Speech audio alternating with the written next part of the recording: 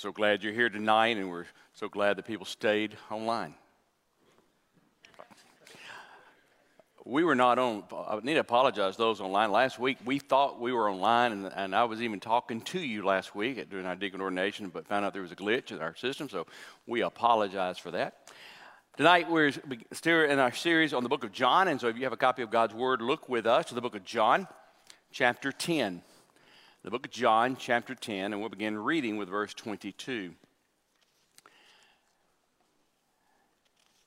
John, who is writing this book, tells us at the end of the book why he's writing it. He is writing this book so that we will know who Jesus is and we would know how to be saved. He tells us. And so he gives us a lot of different information that Matthew, Mark, and Luke and John does not, Matthew, Mark, and Luke does not give us. John gives us more information, and there are a lot of different stories. And so it's always interesting as you're reading these accounts of John as he's telling us things that Matthew, Mark, and Luke did not tell us about because there was so much information about our Lord Jesus. You couldn't write everything. And so we pick up the story in the book of John, chapter 10.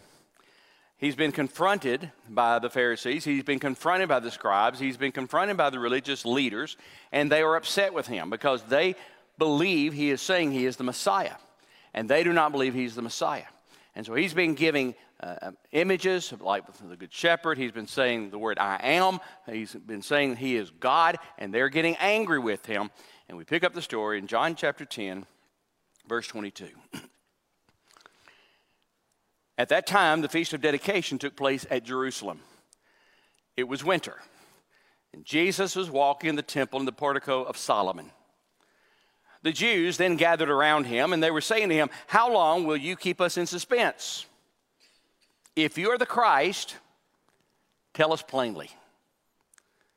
Jesus answered them, "I told you, and you do not believe. The works that I do in my Father's name, these testify of me. But you do not believe because you are not of my sheep. My sheep hear my voice, and I know them, and they follow me. And I will give eternal life to them, and they will never perish, and no one will snatch them out of my hand. My Father, who has given them to me, is greater than all, and no one is able to snatch them out of the Father's hand." Let's go to the Lord in prayer. And Father, tonight, as we look at your passage that you've given to us, be our teacher, be our guide. Because, Father, in this passage is a great, incredible truth that if we would embrace, it would actually change the way we live. We pray now for your guidance. In Jesus' name, amen.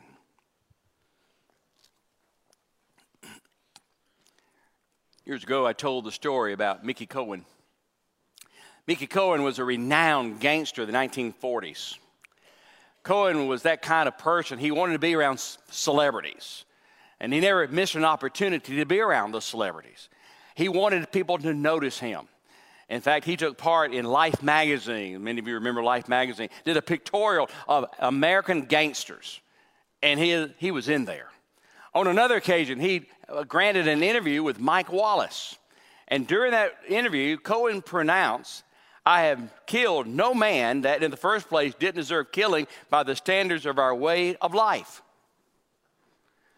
In other words, yeah, I've killed people, but they deserved it. That's what he said. Well, in 1949, one of Cohen's associates, a wiretapper by the name of Jim Valls, attended a Billy Graham crusade. And he gave his life to Christ. And he went to Cohen to tell him about the change in his life. He shared with him the good news. Cohen invited him and his wife to come to his mansion to tell him more about this encounter with Jesus. And so he did. And he told him, "I'm giving up my life of crime. I'm giving up, in fact, everything I've stolen, about $15,000 of electronic equipment, he gave back." Later on, he even refused a car that Cohen was going to give to him because he was having a tough time financially. But he said, "I will not take anything acquired illegally." Valls wrote a book entitled "Why I Quit Syndicated Crime." Actually became a movie in the 1950s. But Cohen was amazed by this. And he began to investigate Billy Graham, and he noticed Billy Graham was always around celebrities, and so he wanted to meet Billy Graham. And Cohen went to one of the crusades, heard the message, in fact, raised his hand when it said, would you want to give your life to Christ? Didn't take, because later on he ended up in prison for tax evasion. But after he got out of jail, Bill Jones, a Christian layman in Los Angeles, wanted to talk to Cohen about giving his life to Christ, made an appointment, and told him about Christ, and told him everything about how God loved him, and would he give his life to Christ. And Cohen said a prayer to give his life to Christ. And word spread. This famous gangster, Mickey Cohen, is now a Christian. But there was a problem. His life never changed. In fact, he went from being a gangster that he thought, well, I'll just be a nice gangster. He lost contact with Jones, and Jones finally confronted him and said, I thought you gave your life to Christ. You can't be associating with these other gangsters. And this is what Cohen said. He said, Jones, you never told me that I had to give up my career. You never told me I had to give up my friends. I mean, there are Christian movie stars, Christian athletes, Christian businessmen. So what's the matter with being a Christian gangster? If I have to give all that up, if that's what Christianity is all about, count me out. And he walked away. Here's the question. Was Mickey Cohen ever saved in the first place? Or did he lose his salvation? Tonight, we're going to answer a question, a key doctrine of our Baptist faith. It goes by many names. It goes by the name perseverance of the saints. Some call it the security of the believer. Some call it once saved, always saved. Whatever you call it, the idea is the same, that once you give your life to Christ, once you are saved, you can never lose it. And this doctrine is taught throughout the Word of God, but we're going to look at one particular place where Jesus really addressed it. And I'm always asked this question. This is one of the top questions I'm asked in life. Can you lose your salvation? And usually someone has a story. Well, I know one person. Well, I don't care what you know, who you know. Let's see what God says. That's how you answer the question. And remember what the purpose of the book of John. John says in John 20, verse 31, but these things I have written that you may believe that Jesus is the Christ, the Son of God, and believing you may have life in his name. John wants us to give our life to Christ, and that is the purpose. So let's look at this passage. It begins in verse 22. He tells us what's taken place. At that time, the Feast of the Dedication took place at Jerusalem. This was a holiday, very special holidays to the Jews. Have to go back in history to understand. There was this Greek general named Antiochus Epiphanes. There are many ways you can say the name. That's how I was taught to say the name. He was really the king of Syria, but he loved Greeks. And he loved to make everything Greek about himself. And in 170 BC, he attacked Jerusalem. He killed 80,000 Jews. He took 80,000 Jews captive. Took 1,800 talents of gold from the temple. He passed a law in Jerusalem you could not read or contain the law. He passed a law you could not be circumcised. He took the temple and turned it into a brothel. And then finally, the worst thing he did, Antiochus Epiphanes took a pig into the temple and sacrificed it in the Holy of Holies. Now, you can imagine what this did. Well, there were some men, freedom fighters, named Judas Maccabeus, and he and his brothers decided to fight him. And in 164, they won their freedom, their independence. And they purified the temple so they could worship again. And during this time, they called it the Feast of Dedication. And they made it a national holiday. And one of the things they would do, they would light candles. It was 8 days of cleaning the temple, and so they would light a candle each day for 8 days. By the way, today, the Jews still celebrate this. It's called Hanukkah. And so here, Jesus is at that location, the Feast of the Dedication. And so he comes to Solomon's porch, and they come to him to ask him a question. How long will you keep us in suspense? If you're the Christ, tell us plainly. Now, there's a reason John tells us the time of this. Because this is a political question to the Jews. In their mind, the Messiah was going to be a political leader. They were looking for another Judas Maccabeus. Jesus, are you the Messiah? Are you going to run out the Romans? Are you going to be the military leader? We want to know. I mean, if you're the military leader, let us know so we can follow you. They are still trying to figure out who Jesus is. This is a day, this celebration was a day of freedom. And so they're asking that kind of question, a political question. Are you the Messiah that's going to help us get rid of the Romans? Jesus responds, verse 25. I told you, and you do not believe. The works that I do in my Father's name, these testify of me. But you do not believe because you are not my sheep. Jesus said, I've been telling you. You're not listening. I've been telling you who I am, but you're not hearing me. And here's the reason you're not hearing me. He says, because you are not my sheep. And then he says, my sheep hear my voice, verse 27, and I know them and they follow me, and I give eternal life to them, and they will never perish, and no one will snatch them out of my hand.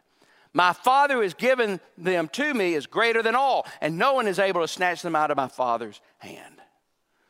Jesus said, you know who I am. You've seen my works. I do the works of my Father.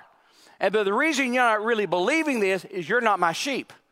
And so you're not really hearing me spiritually. And in that setting, Jesus gives to us one of the many passages of the Bible that talks about we can be assured of our salvation. And so look at what he says. He said, our security is based on the gift of God. Our security is based on the gift of God. Verse 28. I give eternal life. I give. That's a gift. A gift is not earned. If you earn it, it's not a gift. By the way, if you take it back, it's not a gift. That's a loan. Jesus says, I give eternal life. Salvation is a gift of faith. Yes, it involves the intellect, it involves the emotion, it involves the will. We do not work for it, we do not earn it, and listen, we do not deserve it. In fact, Jesus said, and we looked at the passage already in the book of John, chapter 6, verse 37, all that the Father gives to me will come to me, and the one who comes to me I will by no means cast out. Again, the idea of giving. He went on to say in verse 39, this is the will of the Father who sent me, that all he has given me I should lose nothing, but should raise it up at the last day. Jesus says, I give. This is a gift. If I have 100 sheep, I'm not going to lose any of them. It's a gift. Your salvation, my salvation, is a gift of our God. Now, please understand. Usually when this conversation comes up, we're not talking about someone who just said yes to a bunch of questions and they had no idea what they were talking about. We're not talking about someone who raised their hand in a meeting because everyone else was raising their hands. We're not talking about someone who felt guilty of their sins or maybe even sorry for their sins, but they really didn't give their life to Christ. We're not even talking about someone who thought, well, I need to get baptized because that might make me feel better. We're not talking about that. We're not talking about someone who says to us, well, I'm saved. We're not talking about that. We're talking about someone who is saved, a genuine conversion experience, coming to Jesus in a personal way by repenting of their sins. That's what we're talking about. And that is a gift. Now think about this. If salvation is a gift, that's what the Bible teaches, you cannot lose it by works. It's illogical. Losing one's salvation means you are saved by works. Okay? Follow the logic. If you believe a person can be saved today and be lost tomorrow, then what you're saying is that this person was saved because they were worthy. But something in their life is worth saving. They earned it. And if you say someone can be saved, lose their salvation, then you are saying they lost their salvation because something they did made them unworthy. Either way, you're saying salvation is by works and not by grace. It's a gift. But the Bible says it's a gift. Titus chapter 3, verse 5. Not by works of righteousness which we have done, but according to his mercy, he saves us. I am not saved by works. I am not saved because of who I am. I am saved only by the grace of my God. That's the doctrine of eternal security. And that is for God's people who give their life in a personal way to God. Salvation is with saved people. That means a relationship with God. And look at verse 27 again. Jesus says, my sheep hear my voice, and I know them, and they follow me. Jesus says, I know them. Back in verse 14, he says, I am the good shepherd, and I know my sheep, and I am known by my sheep. Jesus says, I have a personal relationship with these believers. Remember in Matthew chapter 7, one of the scariest verses in the Bible, Matthew 7, verse 23, Jesus said one day people are going to be standing before God, and God's going to say to them, depart from me, I never knew you. Remember that passage?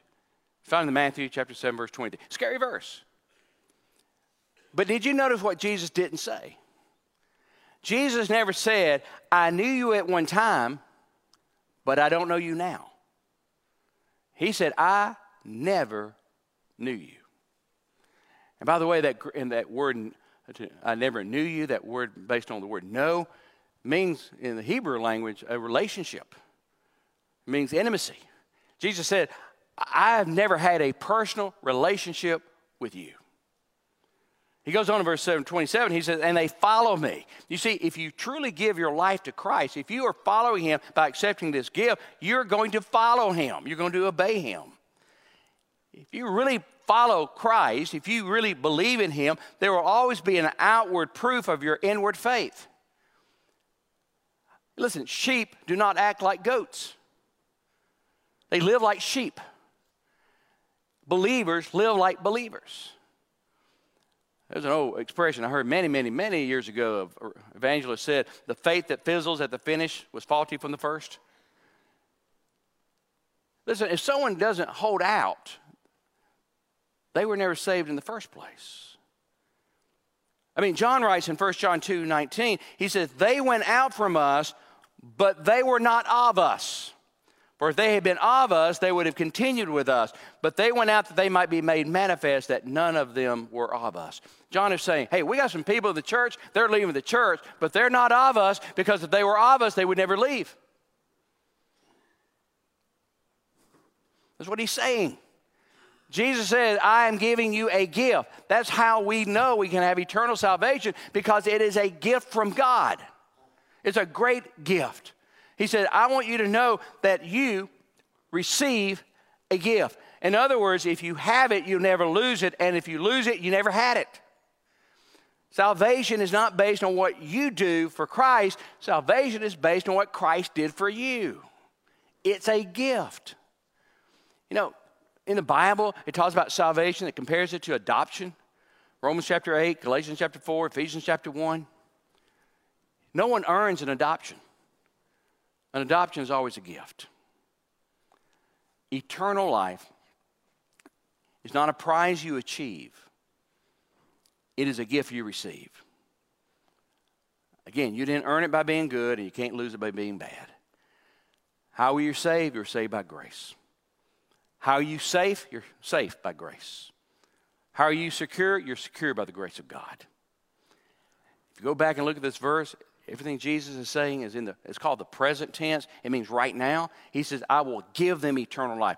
He didn't say that. He said, I give them eternal life. The moment you come to Christ, you receive it. It is a gift. Not something you get when you die. When you come to Christ, you receive it at that moment. So Jesus said in John chapter 3, verse 36, he who believes in the Son has, present tense, everlasting life. It happens immediately. You see what this means? All we're doing when we give our life to Christ, God is offering us a gift of salvation. And we can accept it or we can reject it. But it's a gift from God.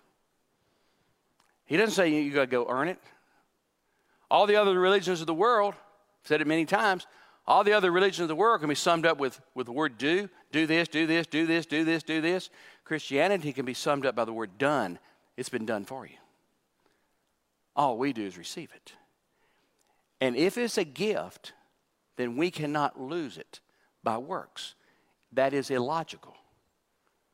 Secondly, our security is based on the greatness of God.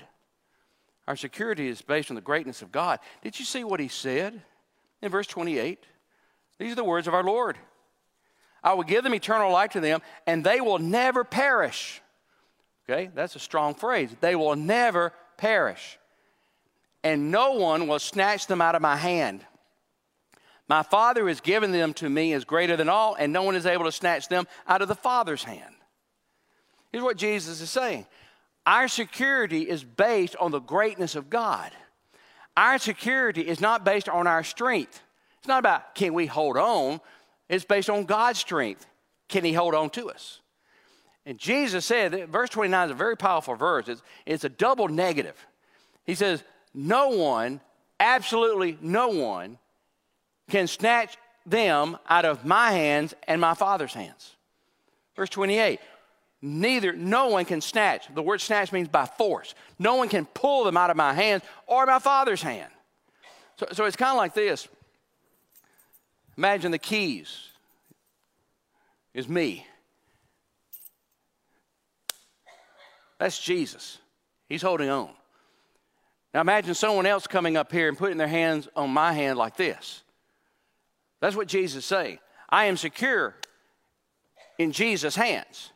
And not only that, on top of that, the Father's hands.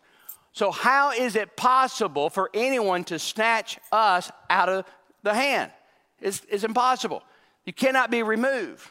And those words are very strong words. No one is stronger than God. So the only thing that can get us out of the hands of God and Jesus is something or someone more powerful than Jesus and God. Who's that? Satan? No. He's a defeated foe. The world? No. The world's not more powerful than God or Jesus. Ourselves?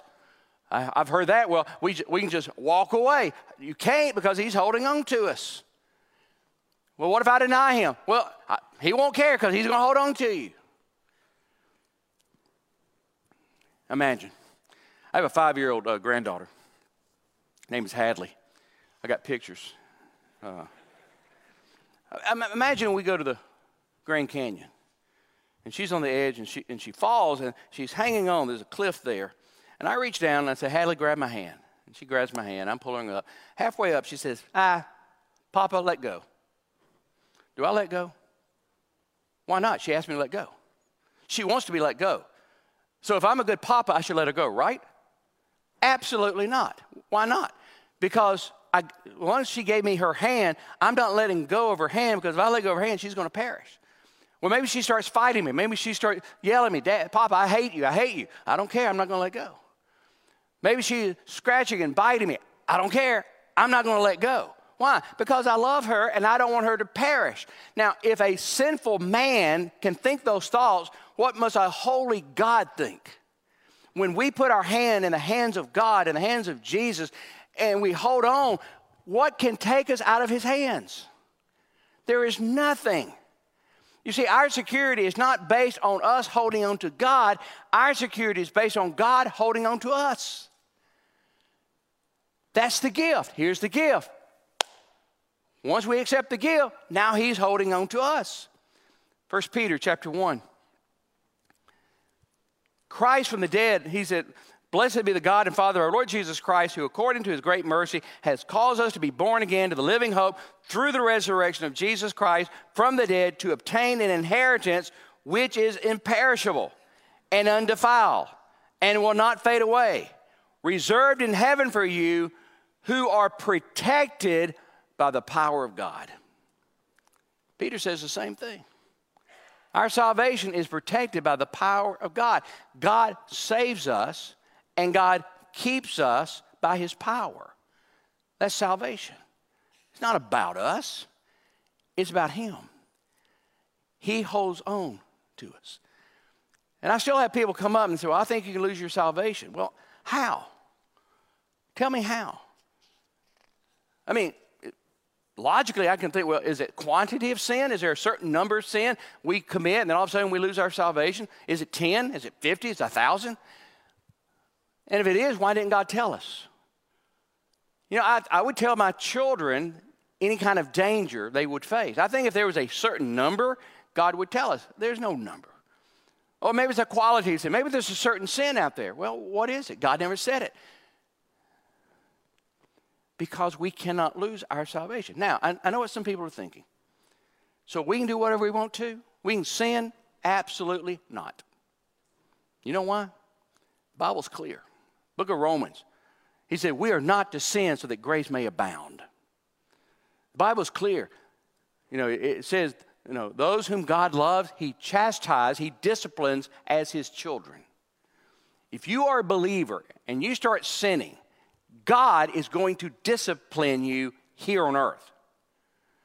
That's what the Bible says. You're not going to get away with it. And I can tell you the pattern. The pattern, number one, is internal. All of a sudden, God will convict you. You're convicted, oh, I shouldn't do this, I shouldn't do this, I shouldn't do this. And if you keep saying no, then God, from the internal, will do the external. He will expose your sin to the world. He will show the world what you're doing because you're his child and he will discipline you. And the Bible even says in the book of 1 Corinthians, we read this passage all the time at the Lord's Supper, and if you still don't listen, then God says, eternal, I'll just take you home. Listen, there is discipline for the child of God who continues to sin, and you know it's of God. There's no doubt in your mind, God is punishing me because of my sin, and God wants you to repent. But this does not give us a license to sin. It's the opposite. The child of God who sins, God will discipline. God will get their attention. Here's a way to think about it.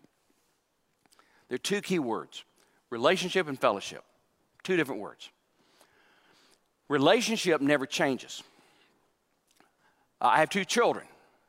They will always be my children, James and Jenna, always be my children.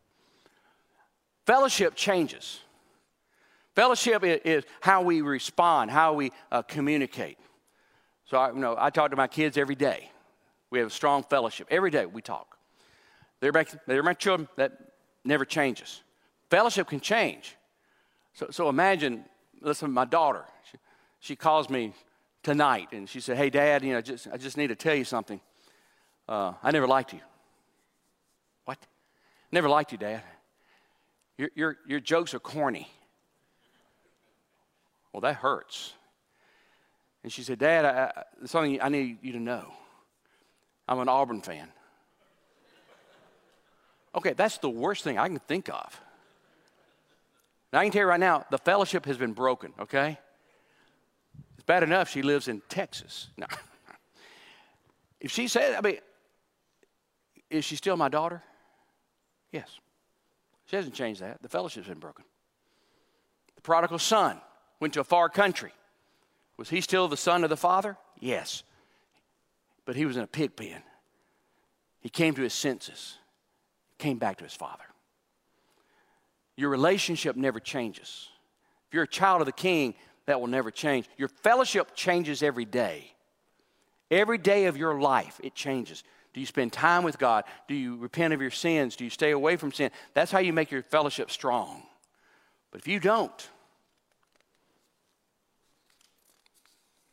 God will discipline you. But the relationship never changes.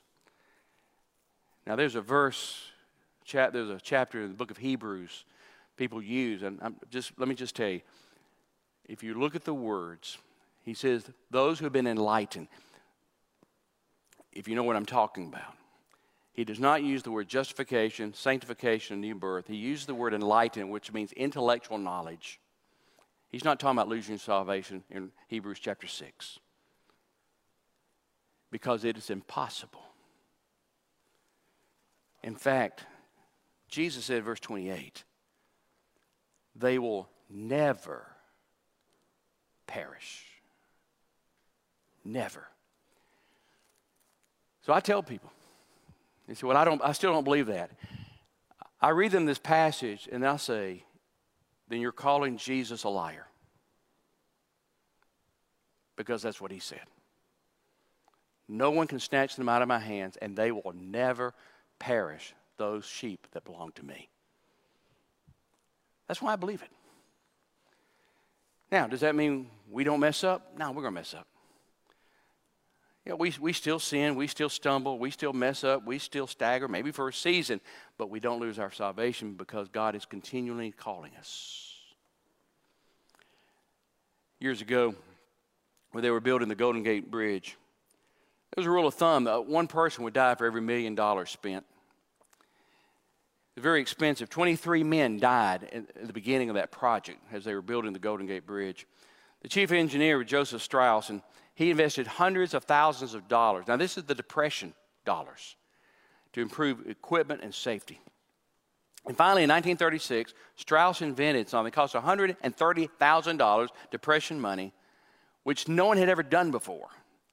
He built a net, kind of like a circus net, suspended under the bridge. I mean, that safety net extended 10 feet wider than the bridge and 15 feet further out than the road length. And all of a sudden, now while the men were working, they knew if they fell, they would fall in the net and they wouldn't die. And all of a sudden, they started working harder and faster. They could do their job. And the Golden Gate Bridgemen said, now we have assurance. And because they had assurance, they could do the work. God wants us to have assurance. Dwight L. Moody, the evangelist, said, I have never seen an effective Christian who did not have the assurance of his salvation. If you want to grow as a Christian, you need to be assured you're saved. What about you tonight? Are you assured you're saved? Are you assured there's been that time you asked Christ in your life, you repented of your sins, admitted, God, I can't save myself, and you believe that Jesus died on the cross, rose on the third day, and you confess, God, I give you everything, and I accept that gift you offered me. Have you done that? If not, will you do it tonight? Those online, if you would like to do that, just text the word today at 270-398-5005. But if you're here tonight, you've never done that, you need to do it tonight. Because once you do, you have the assurance of your salvation. Would you stand and bow your heads? Our Father, I thank you so much based on your word that we don't hope we're saved. We can know that we're saved. That, Father, we don't have to live with uncertainty and we don't have to live with doubt because, Father, if we did, there would never be peace in our life. Father, if we thought we would lose our salvation, that we could never have joy. Father, if we thought we could lose our salvation, we would always live in fear. And yet you tell us not to have any of those emotions. So, Father, I thank you for this gift that you offer us, a gift of salvation. And Father, tonight, if there's anyone here who's never given their life to you in a personal way, Father, let them embrace you. Let them accept that gift, the gift of eternal life. And Father, it's not based on us, but it's based on you. In Jesus' name we pray. Amen.